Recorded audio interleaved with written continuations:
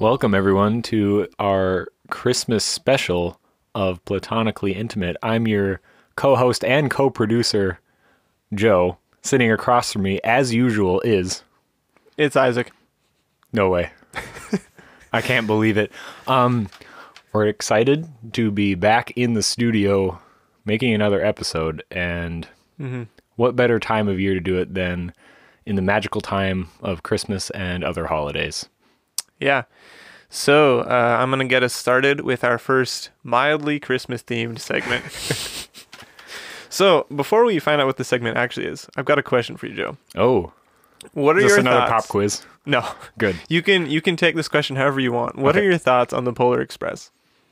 The movie? Mm-hmm. Okay.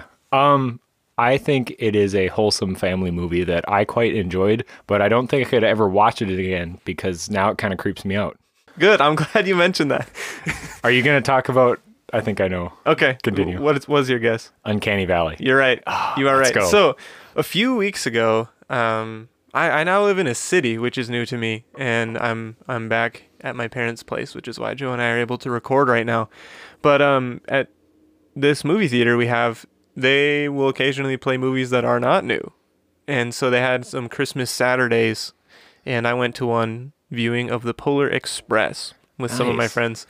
And yeah, some of them were not interested in going because they were like, that movie is terrifying. Have you seen it before? Yes, Okay. yes. Polar Express, actually, I think was the first movie I ever saw in a movie theater. Oh, wow. In 2004. I was 5 years old, just a wee little boy. Wow. I think one of mine was the first Toy Stories. Okay, nice. So, yeah, The Polar Express is a very controversial movie. A lot of people think it's a great movie. A lot of people hate watching it. So, the term Uncanny Valley was first created in 1970 by Masahiro Mori, a Japanese robotic scientist. He was interested in Uncanny Valley, or what became to be known as that, because in the process of building robots and looking at designs and things like that, some of the people he knew got kind of freaked out by things that looked almost human.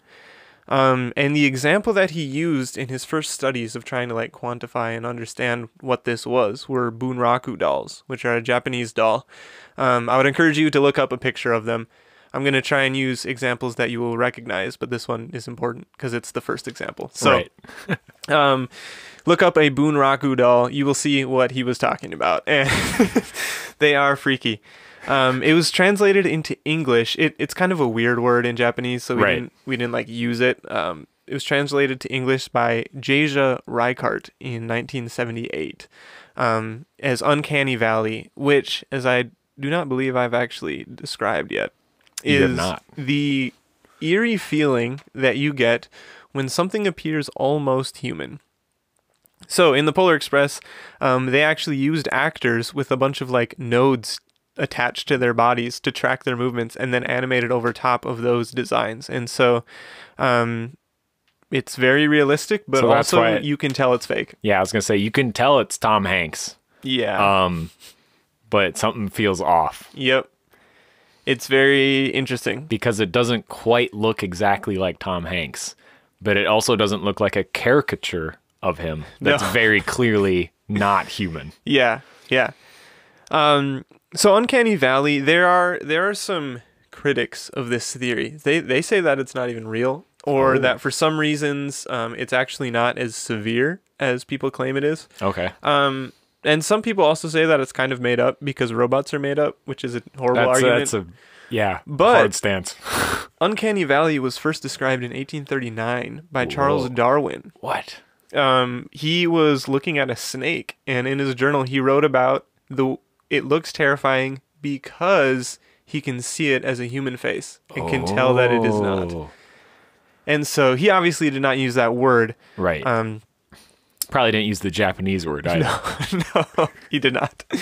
So, Uncanny Valley, there are a couple of reasons that people think it works, or not works, but a couple of reasons that people think you get freaked out by the way things can look. Right. The first one is mating. People think that if something looks real but is not, you're going to get tricked. Okay. So it's some type of false attraction. Okay. that is actually meant to deceive you.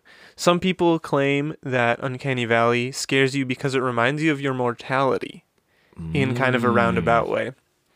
Some people claim that Uncanny Valley freaks you out because social norms are not met by the creatures that you're viewing. If you're looking at a doll or a robot, it will not respond to you in the same way as a person, Right. even though it looks like it should. And that kind of explains why you can get to the other side of Uncanny Valley. Yes. If that doll who looks a lot like a person also acts identically like a person, you'd be like, your brain would start thinking like, oh, this is a person. I'm talking to a person. Yeah. So, man, I did a terrible job of describing this to start us off, but Merry Christmas, everyone. Yeah. So, if you imagine a graph, the y-axis is how comfortable you are with that, and the x-axis is how much it looks like a human. If you start at 0, 0, it doesn't look like a human, and you don't like trust it. It's Like your Roomba. It's nothing. Yeah, it's nothing. But as it begins to look more like a human, you begin to trust it more. So it's a little bit sloped, almost like exponential curve. Yep. But then when it gets really close to human likeness, it tanks and drops like below 0. And then as it gets back more looking humanish until you reach actual human, it goes back up and you trust it more once again. So things that exist within that valley can be spooky. Yeah. The next reason that people believe in Uncanny Valley is that it challenges your perception of what a human is. Ooh, I It's like almost that one. an existential crisis Yeah. of is this thing just as human as I am? I hate it. Oh, I like that one. Yeah, and then the last one that I'd like to mention, there are dozens Many, of theories. yeah. Is that recent advances in AI just have kind of scared us. That's a good, valid argument. Yeah, the downfall with this one is that Uncanny Valley was described long before AI. Right. And so it maybe makes the issue larger and Right. more noticeable, but it definitely Almost is like a not. catalyst or Yeah. something added on top that makes it feel more scary. So a couple of ways to counteract the Uncanny Valley and to stop people from being scared of your artwork. Don't watch Polar Express. Don't watch Polar Express. The first one is to match the object's appearance to its ability. Okay. The more human-like it's able to act, the more human-like it can look. Right. So if you have a doll, a porcelain doll, say, that looks extremely realistic, but can't move, But doesn't do anything. bad news. Yeah. If you have a robotic arm that actually has very dexterous fingers, Yep. and it looks like a prosthetic arm, that's fine. Yeah, you could make that look human. Yeah, it's not a big deal. And then the other way is to make it look cartoony. If you caricaturize the object, it will stop scaring people because they can tell it's not real. So maybe your porcelain doll yeah. has giant ears. Right. That would actually help it not be as scary. That's a great example. Just like if Polar Express went for like a more cartoony, like modern Pixar Yeah. art style that's very caricaturized, it wouldn't have been as, I don't know why I'm uncomfortable this entire movie. Yeah. So I am actually going to read a couple of reviews that people wrote about the Polar Express. Okay.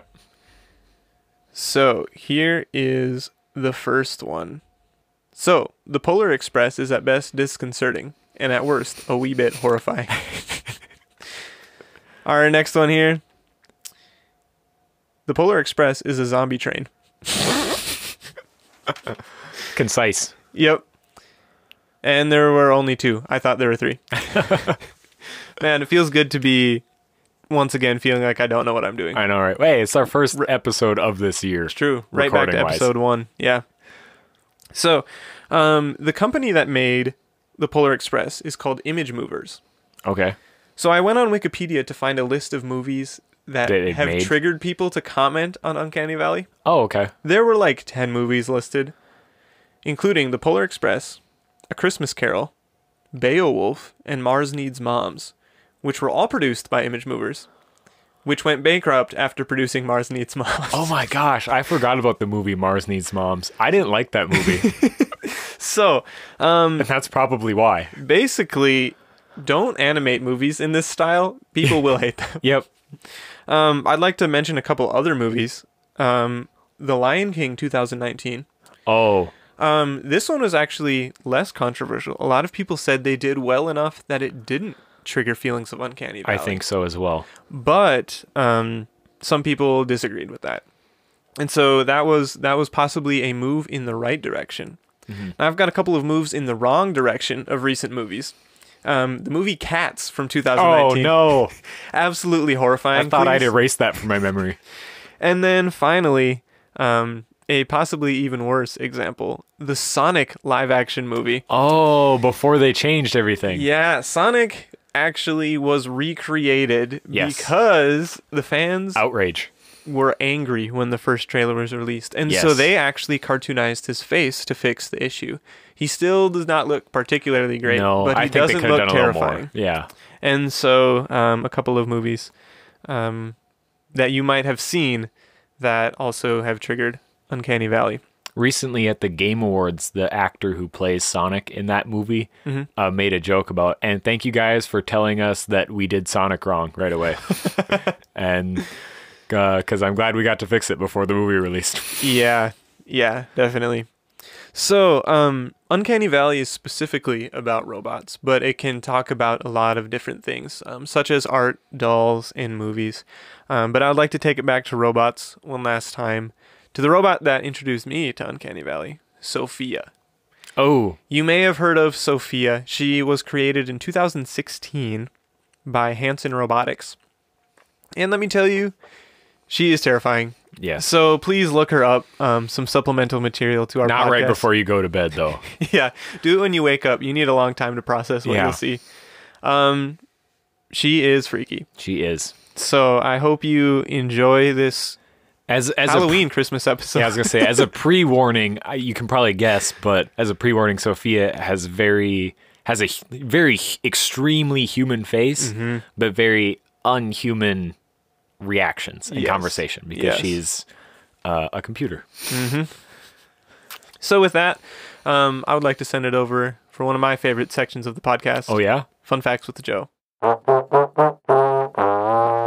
fun fact: the Earth is actually closest to the sun during January of every year. All right, very cool. We are going to head over to our second vaguely Christmas-themed topic, which is Love.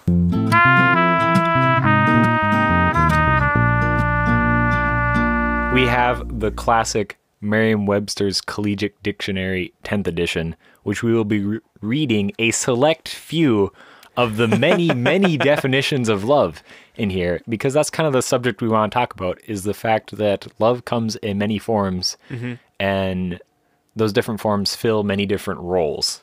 So, the first definition of love that we're going to go over is definition 1A1. A strong affection for another arising out of kinship or personal ties. And an example is the love of family. This is a good example of like the love that Isaac and I share.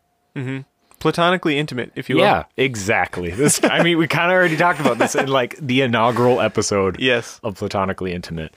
But the love you feel for family is obviously one that's very different from the other forms of love that we will talk about later. All right, definition 1A2. Attraction based on sexual desire. Oh boy. The example is the attraction of a lover. So this is the one we're not talking about when we say the word intimate in Platonically Intimate. Correct. We are specifically not talking about that. Yeah, specifically that is why we named it Platonically Intimate.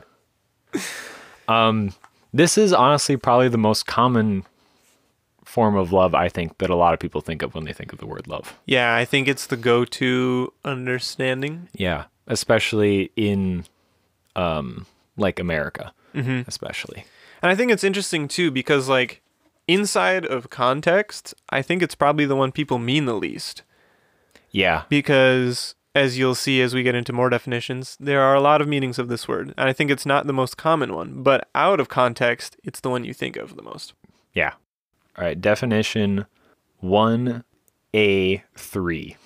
Affection based on admiration, benevolence, or common interests, such as the love of old schoolmates or the love of a coworker. So this is a love that is based on You might have a really good job because you have a great boss, and you would say, I love my boss Yeah. because they are great at what they do, and maybe you aspire to be like that. Slightly different from when you're talking to your boss on the phone and you accidentally say, love you, bye. Yeah, just a little bit different. Have you ever done that? I don't think so. I think I've done it not to a boss, but I think I've done it to someone else. Okay. On accident. Definition 2. We're on to the 2s now. Oh boy. Oh boy. We're getting there. A warm attachment, enthusiasm, or devotion, such as the love of a sea. Love of the sea. So, love of an object, basically, is kind of the blanket that this thing covers. Yep. Just like I would say, I love looking at a clear night sky and seeing all the stars. Obviously, very different than a romantic or sexual desire love. Yes, very different. And also different from any sort of kinship or family or boss. Yep. I do not love my boss the same way I love looking at the night sky. I don't know, but so there might be some people out there who get the same emotions looking at those things, but I don't know why. All right, definition 4A2. The brotherly concern for others. So this one is a little bit hard to distinguish between the kinship one, I think. I think this is so the too. first time we've gotten to something that feels very similar to one of the other definitions. I think this one also covers like the love of your fellow human. You know? Yeah. It's a, hey, you and I are on this same planet, the same world. We're all going through the same stuff. I have a brotherly connection to you because of that. Yeah. Yeah. It is the type of love that helps you want to help someone when you just see someone in need. Yes. Even if there may be no other reason that you are connected to them. Right. The bottom line is that everyone has a connection to each other based on the fact that you're all humans. I hope. I don't know. Maybe we have some lizard people listening. True. All right. The last definition is definition 4B, which is the love of God, which I think is a whole other subject Yeah. in general. But obviously, I do not, once again, I can't speak for everyone, but I do not want a romantic relationship with the Lord in terms of Yeah. many things. Yeah. I also I don't see myself as thinking of God the same way I think of my boss. True. Although there may be similarities. There may be similarities. It is not the same thing. Some bosses have God complexes, True. in which case there's probably very little love of that boss. Also possible. Yeah. So I felt like this was a good subject to talk about over Christmas and the holidays due to the fact that you're with a lot of family and friends, hopefully. And I'd like to challenge our listeners to think about what kind of love you have for the different persons and things in your lives. And it's not always just one, obviously. True. Yes. It's also a good thing to keep in mind when you are having any kind of struggles with maybe some of those family members or friends or loved ones is Nice. think about, yeah, thanks. Is think about what the source of your love for them is and what that means to you. That's just a friendly PSA, I think. Yeah. I think that's a very good way to wrap up the subject. Wrap it up with a nice little bow. Give it to someone for Christmas. Exactly. You know what I would want for Christmas, Isaac? My 2 front teeth. No, but I was not expecting that. I would love a fun fact from you for Christmas. Okay. Well, I actually do have a fun fact. So you're in luck.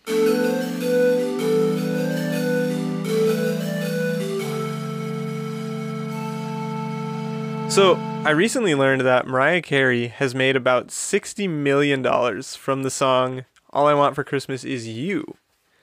And it took her approximately 15 minutes to write that song. So that means in the time that you listen to this podcast, Mariah Carey made way more money than you ever will.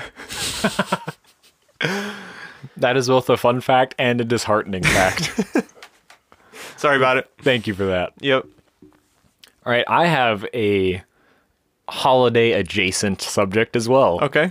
Christmas time is a common time of year for a lot of movies to be released. It is, yes. There are quite a few blockbusters coming out this season that I've already seen a couple, and there are a couple that I'm going to go to.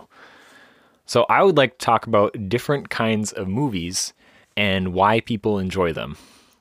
And I thought this would be an interesting subject additionally because you and I have different sort of values when it comes to movies. Yes, we do. Which is kind of why I like going to movies with you. I go to a movie with Isaac and we leave, and Isaac's always like, that was a movie? Nice.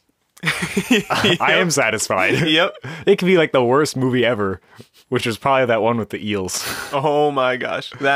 Don't watch Which that I am movie. going to talk about. Oh no. Okay. Okay. A little bit. Not the plot, but like why certain people like those kinds of movies. Okay. Whereas I don't think this is the right way to say it, but I have higher standards with movies sometimes. Yes, I think you sometimes do. I will leave a movie and I'll be like, I wish I didn't see that. Or I think they could have done this better or this better or this better or this better. But I try to be just aware of the fact that I do enjoy going to see movies, even if I don't think it's a good movie. Yeah. Which I'm going to talk about.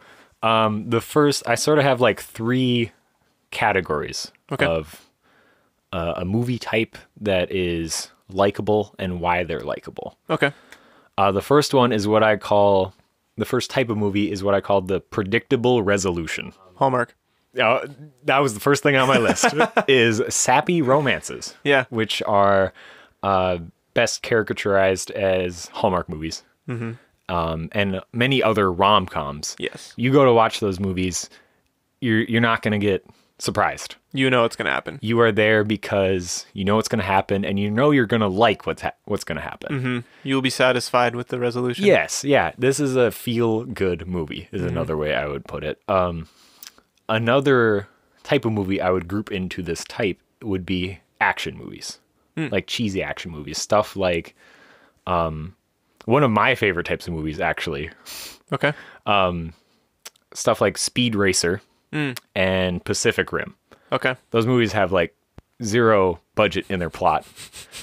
And you know the good guy is going to show up, do something really cool, beat the bad guy.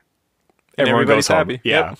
That's the reason why I don't enjoy like Hallmark and rom-coms very much, but I'm very understanding of why people do. Yeah. Because I'm like, I like action movies. Yeah. It's basically the same thing. Yep. And I think the reason people enjoy them so much is because life is chaotic.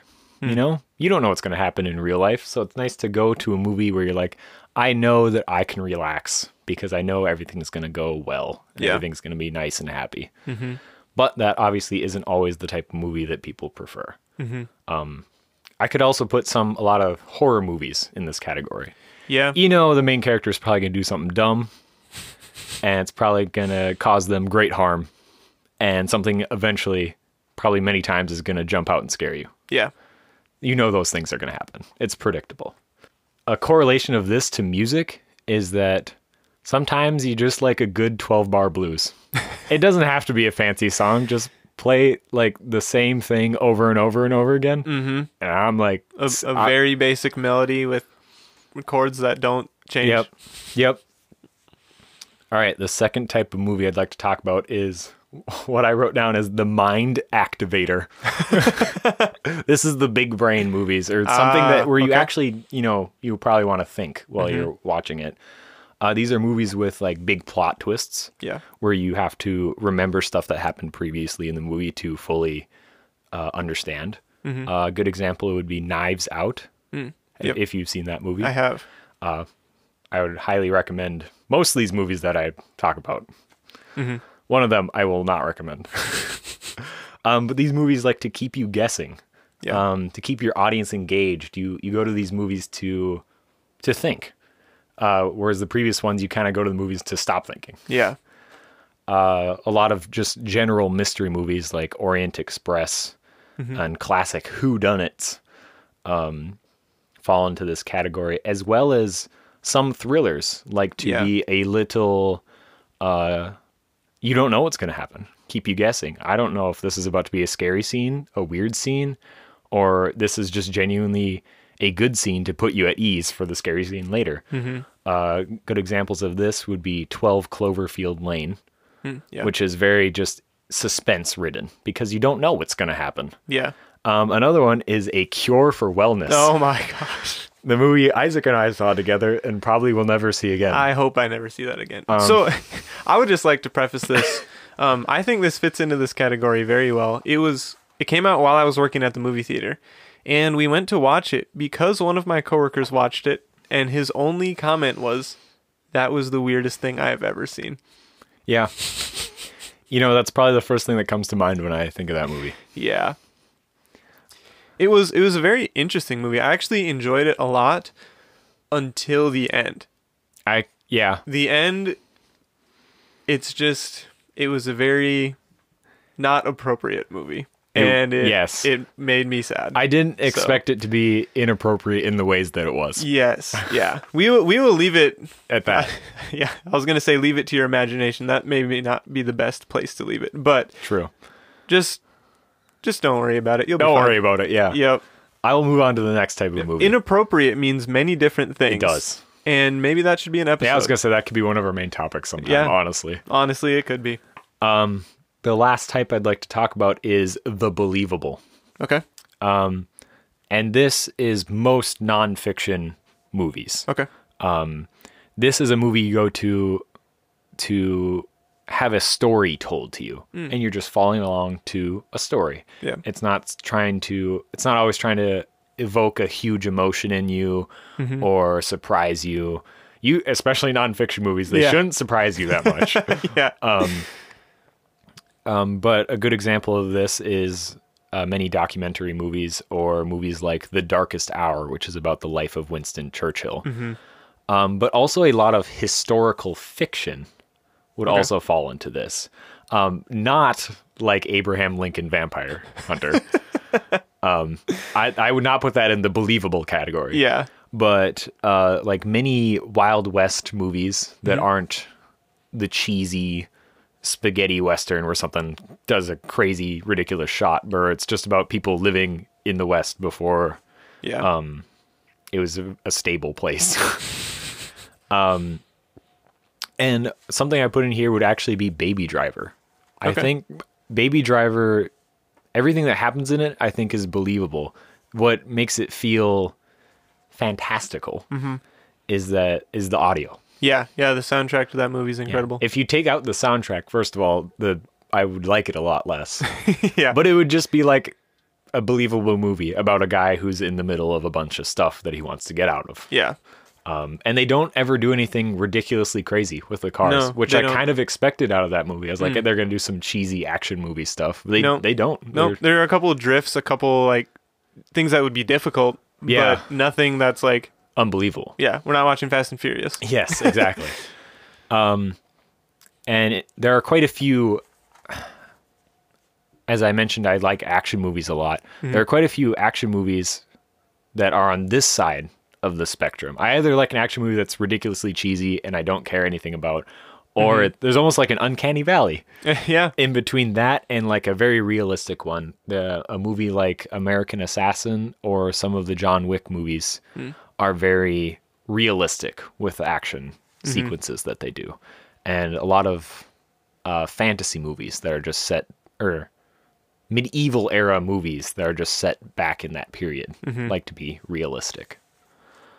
One last thing I'd like to mention, unless you have any closing thoughts, are that I laid out 3 types of movies, but obviously not all movies are in these 3 types. True.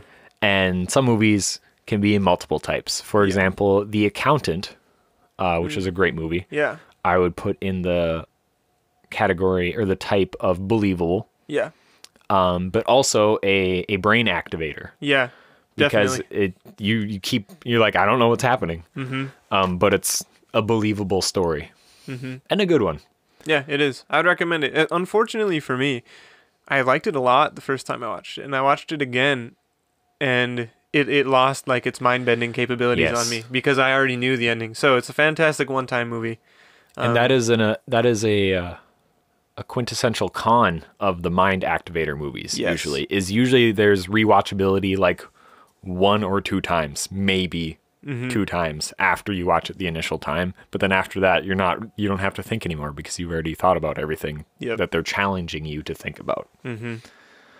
Whereas Hallmark or action movies, you can just put that on repeat. The point of the Hallmark is to know the ending. So if you already know the ending, that's not a problem. Nothing has changed. Yeah, exactly. Yeah.